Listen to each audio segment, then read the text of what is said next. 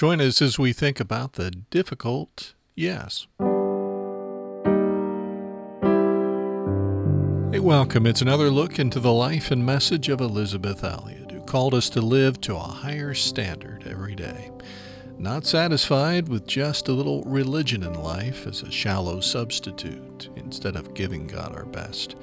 As our series continues in the coming weeks, we'll hear from family, friends, and others who are influenced by Elizabeth, her life and message.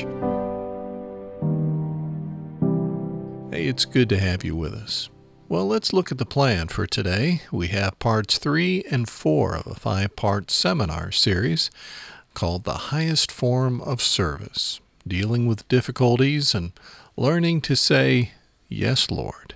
We'll hear the voice of Ed McCully talking about Jim Elliot, Elizabeth Elliot, and Pete Fleming, and how well they had learned the language. Also, Ed's son Steve McCully joins us, whose father Ed McCully, along with Peter Fleming, Roger Udarian, and Nate Saint, and Jim Elliot, were killed on January 8, 1956, reaching out to the Auca people. He didn't know them, but he did know the widows. And we'll get insights from both of the McCullys today.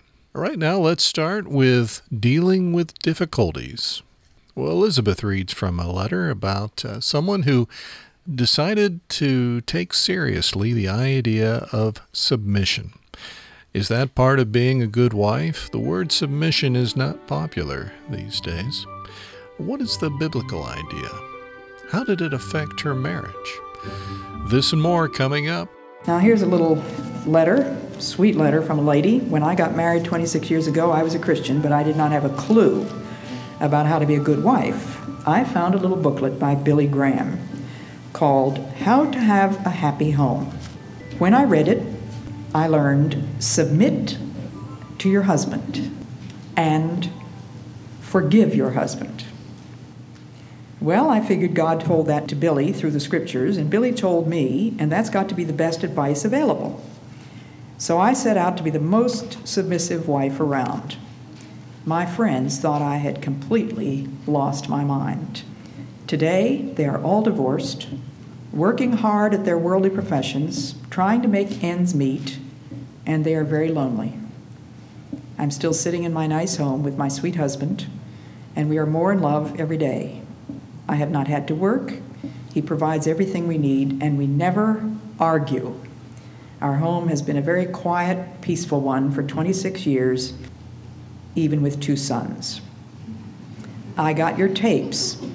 Me, Obey Him, and that's the title of a book by Elizabeth Handford, one of my classmates in college, who has written a wonderful book.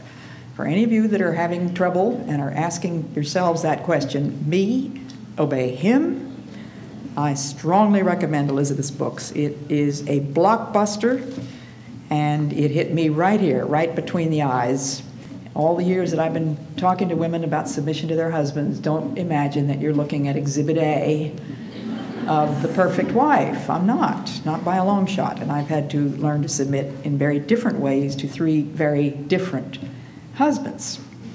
But this lady says she got the tapes, Me, Obey Him, and I listen to them every day, and I can testify that it works. 2 simple words. Simple because you know exactly what they mean. They're not easy. And let's make a clear distinction between simple and easy. God gives us simple commands. We understand what He says. And one of His commands is, wives, submit to your husbands. And so back to this lady's letter, she said, I read what Billy Graham said, submit to your husband and forgive your husband. So those were 2 things which would not come naturally to any of us, 2 things which she probably would never have thought of if it weren't for the scripture, which she happened to come across through a book by Billy Graham. But of course, the world thinks you're nuts. The world thinks, how can anybody live like that? Why should any woman have to submit to a man who is fallible? Maybe he's the most wonderful man in the world, but he's going to make some mistakes. How am I supposed to submit to him? Well, I've said enough about that particular thing because a whole lot of you are not having a problem with that But I want you to realize that you have to make a decision to do something rather than just to feel something. And very often that uppermost feeling is self-pity. Poor little me. And self-pity is satanic. Many letters start out with, Elizabeth, please tell me how to deal with loneliness, how to deal with this great difficulty, how to deal with a teenage son, how to deal with my boss at work, how to deal with the landlord, how to deal with my sorrow, how to deal with my feelings of rejection. What can I say to them? Do not be surprised at the painful trial that you are suffering. Remember that it gives you a share in Christ's sufferings. You are not alone. He is with you, and he wants you to learn your lesson in the middle of this pain. He's not going to jerk you out of it just like that. James says in James 1, when all kinds of trials and temptations come into your lives, my brothers, don't resent them as intruders, but welcome them as friends. Realize that they come to test your faith and to produce in you the quality of endurance. Dealing with anything is living moment by moment with God in that thing or in spite of that thing. Dealing with it is entrusting it to God. Lift up your heart. And this is an ancient admonishment in many of the old writers many centuries ago, like 1,500 centuries ago. And of course, it's in the scripture. Lift up your hearts.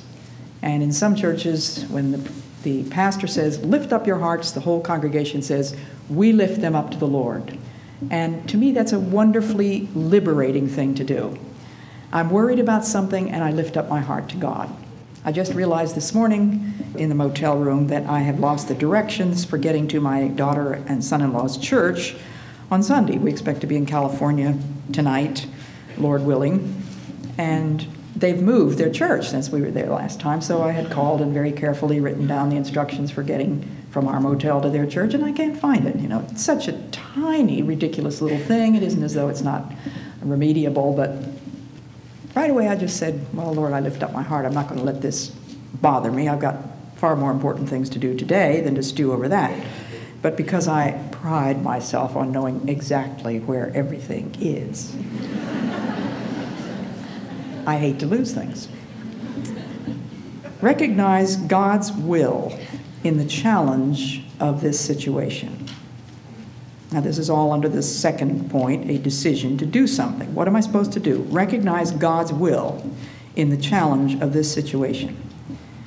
This is what it means to deal with it.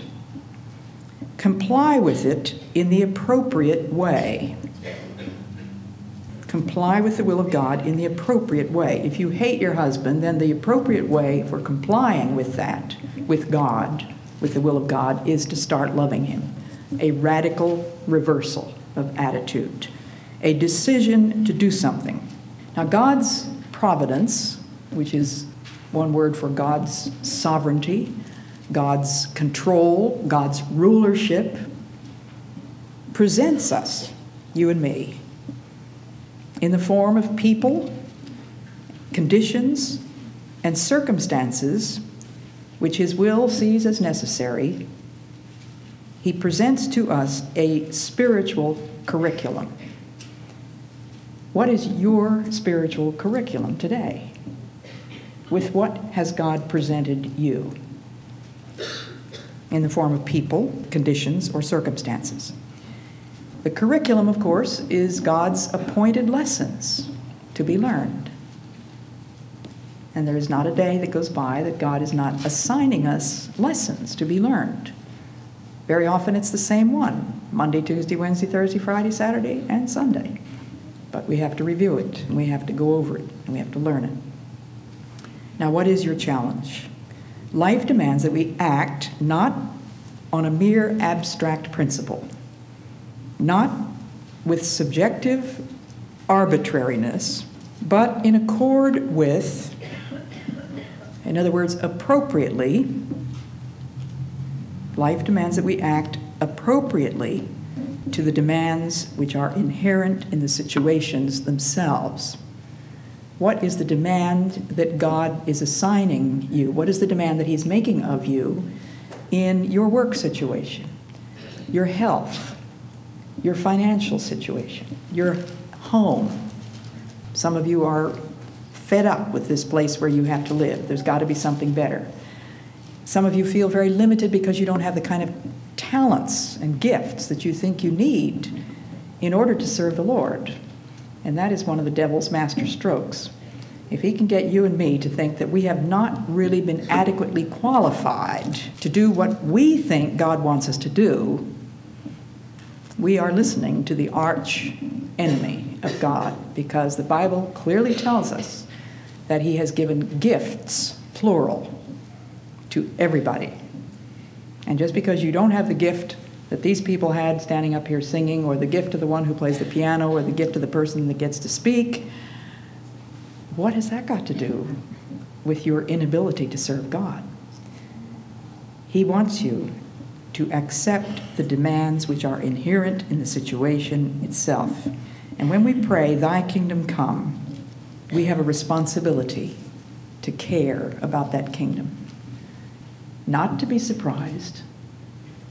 Lift up your hearts. Choose to do what God wants you to do about that thing. Somebody says to me, "I have a problem with anger." Now, what is a problem? It's a question proposed for a solution. That's what a problem is. A question proposed for a solution. What does the Bible say you're supposed to do with anger? Work through it for 20 years? The Bible says, "Let all bitterness and wrath and anger and evil speaking be put away from you with all malice." Just put it away. Dump it. Number 3, the result of these two other things, the radical change in attitude, a decision to do something, the result is going to be peace. And let's look at Romans 8, verses 5 and 6. Those who live according to the sinful nature have their minds set on what that nature desires. And we women are really good at setting our minds on something that we want real bad. And so the Bible tells us very clearly who we are, what kind of people. Those who live according to the sinful nature have their minds set on what that nature desires. But those who live in accordance with the Spirit have their minds set on only one thing, which is what the Spirit desires. That was part 3 of The Highest Form of Service, Dealing with Difficulties. Our seminar series continues with Learning to Say Yes. Well, today we hear from two Macaulays, Ed and Steve. Ed begins as he talks about Jim Elliot, Elizabeth Elliot, and Pete Fleming, and how they were doing in learning the language. Our work here in Quito, at least our time here in Quito, is for the same purpose, and that is to learn the Spanish language. We feel that's our purpose in staying here in Quito, and we feel that's our job to do.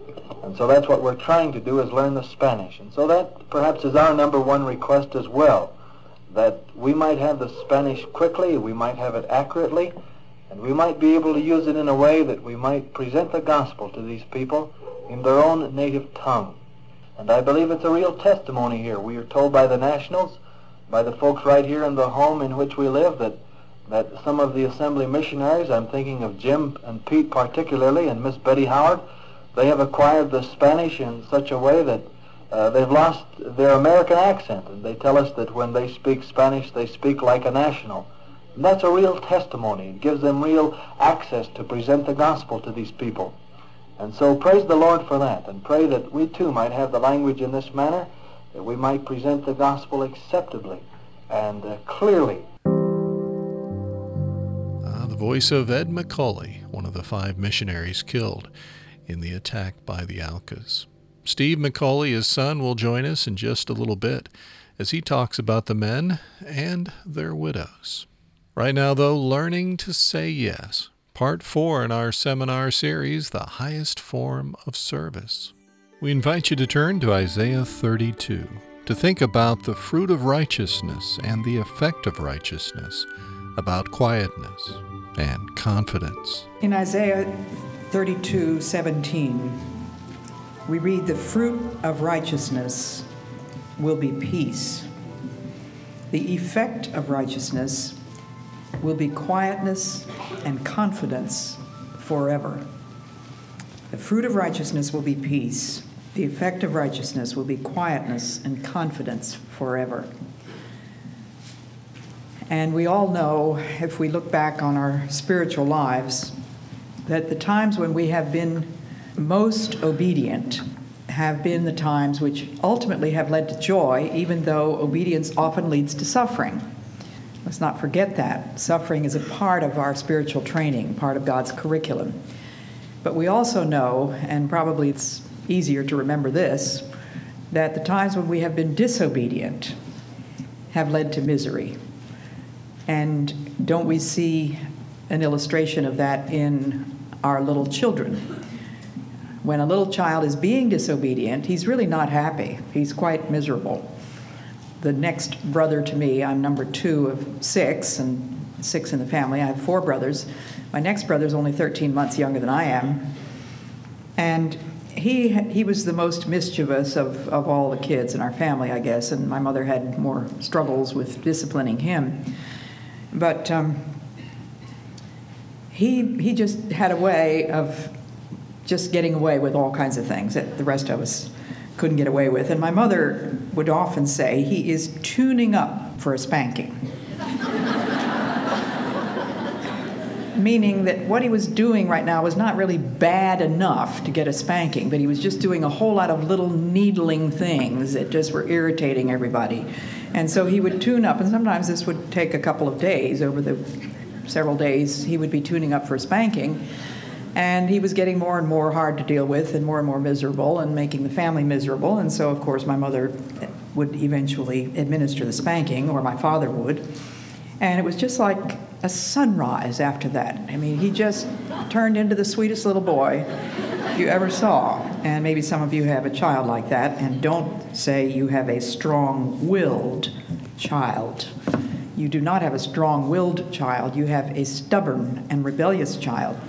Because strength of will was demonstrated in the Garden of Gethsemane when Jesus said, "Not my will, but thine be done." And when your child finally, after much struggle, complies with your will, then he is beginning to learn the lesson of strength of will. But I've chosen this scripture because it does illustrate so wonderfully, so succinctly, that we are not meant to be surprised. We are meant to maintain an even and calm spirit, no matter what surprising things may happen, and to accept whatever the lot may be that God has assigned to us. When peace like a river attendeth my way, when sorrows like sea billows roll. 2 very different conditions of life, aren't they?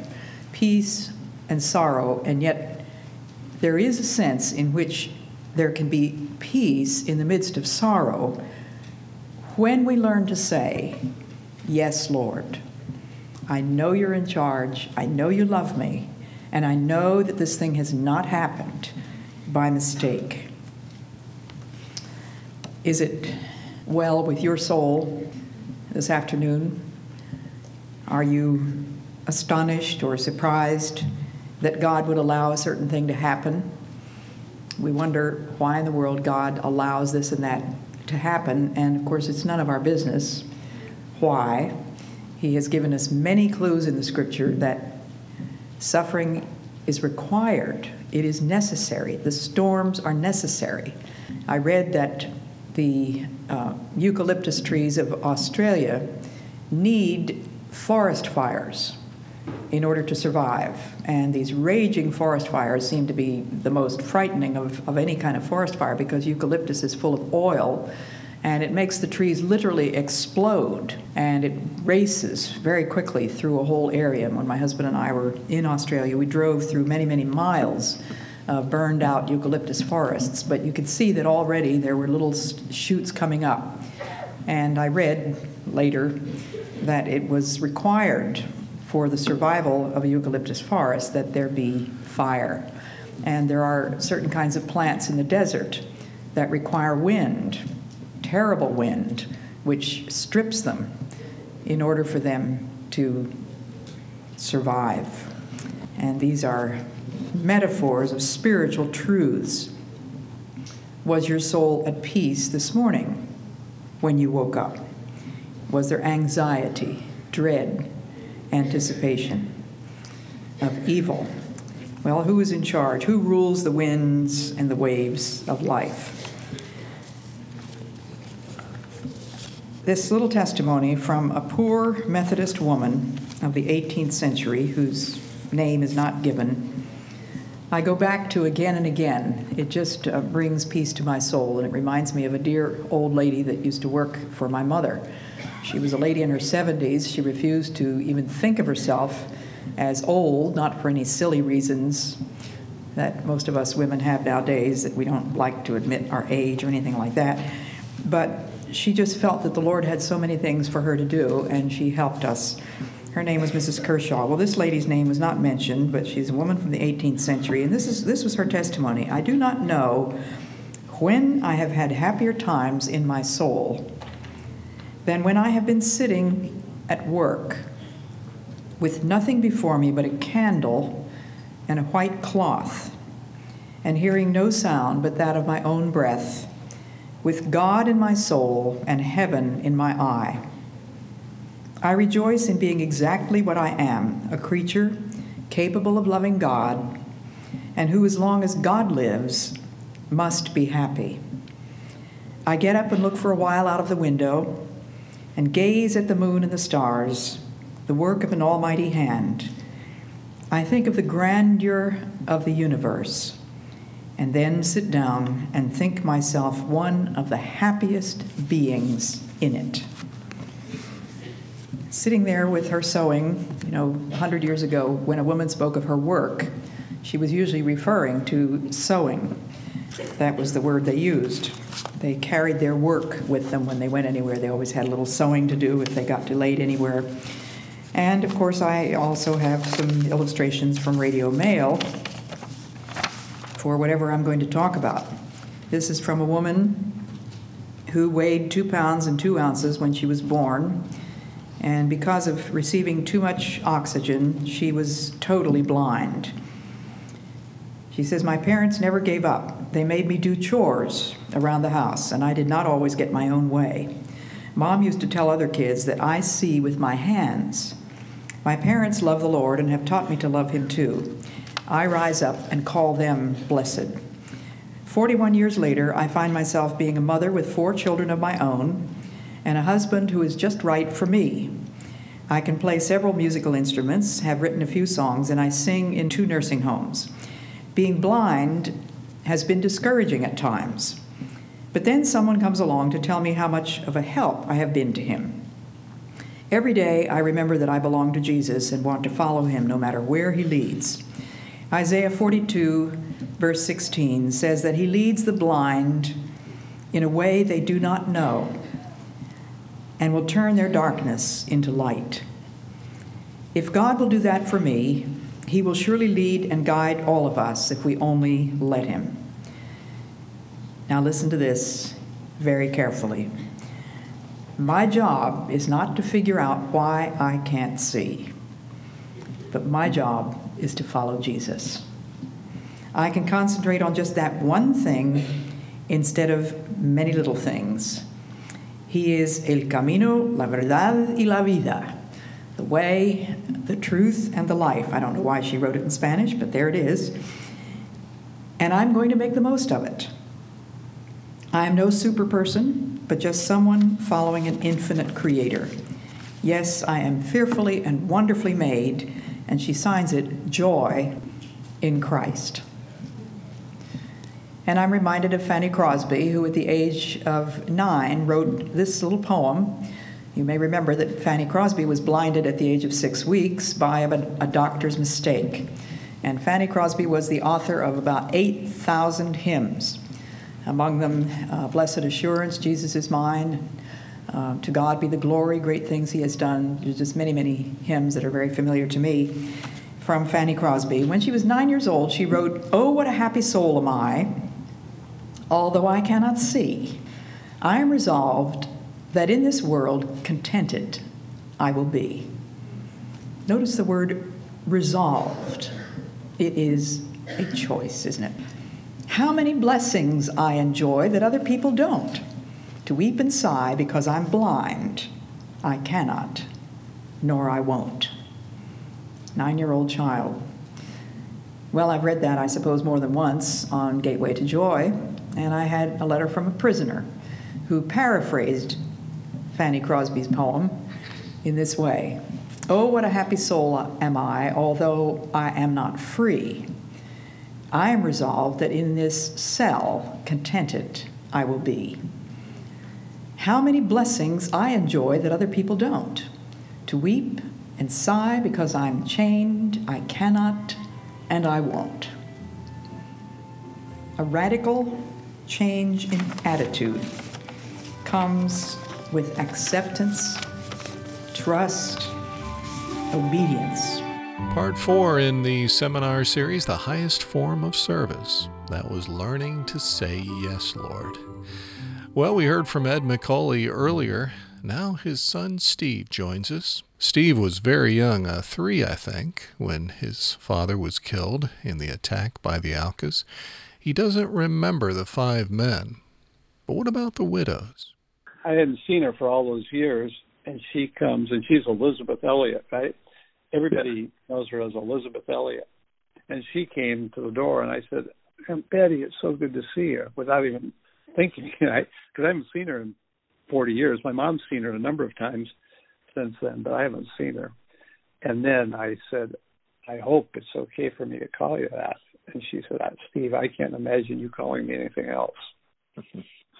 It's interesting how that works, because we were so young. I don't even remember the guys, right? I don't remember my dad. But all of the women, I knew them later. It's Aunt Marge, it's Aunt Betty, Aunt Olive, Aunt Barb, right? But it's not natural for me to say Uncle Nate. I just call Nate Saint because I don't remember Nate Saint, right? I don't remember Jim Elliott.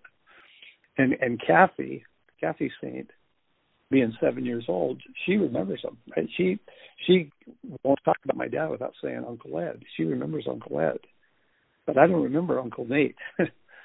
Right. But I remember Aunt Marge. Aunt Marge was, such a huge part of our life later on, and Aunt Betty and Aunt Olive. But it's just funny, just based on our age, what we remember. Steve McCauley, whose father, Ed McCauley, along with Peter Fleming, Roger Udarian, and Nate Saint and Jim Elliott, were killed on January 8th, 1956. Well, it looks like our time together is coming to an end, but thanks for letting us come into your home. Maybe along with you as you got some exercise, maybe at the office, wherever we found you. On behalf of the Elizabeth Elliot Foundation, in cooperation with the Bible Broadcasting Network, let me invite you to check out elizabethelliot.org. elizabethelliot.org. More talks, devotionals, videos, and more Gateway to Joy programs. elizabethelliot.org. Well, until next time, may God remind you each and every day you're loved with an everlasting love. Underneath are those everlasting arms.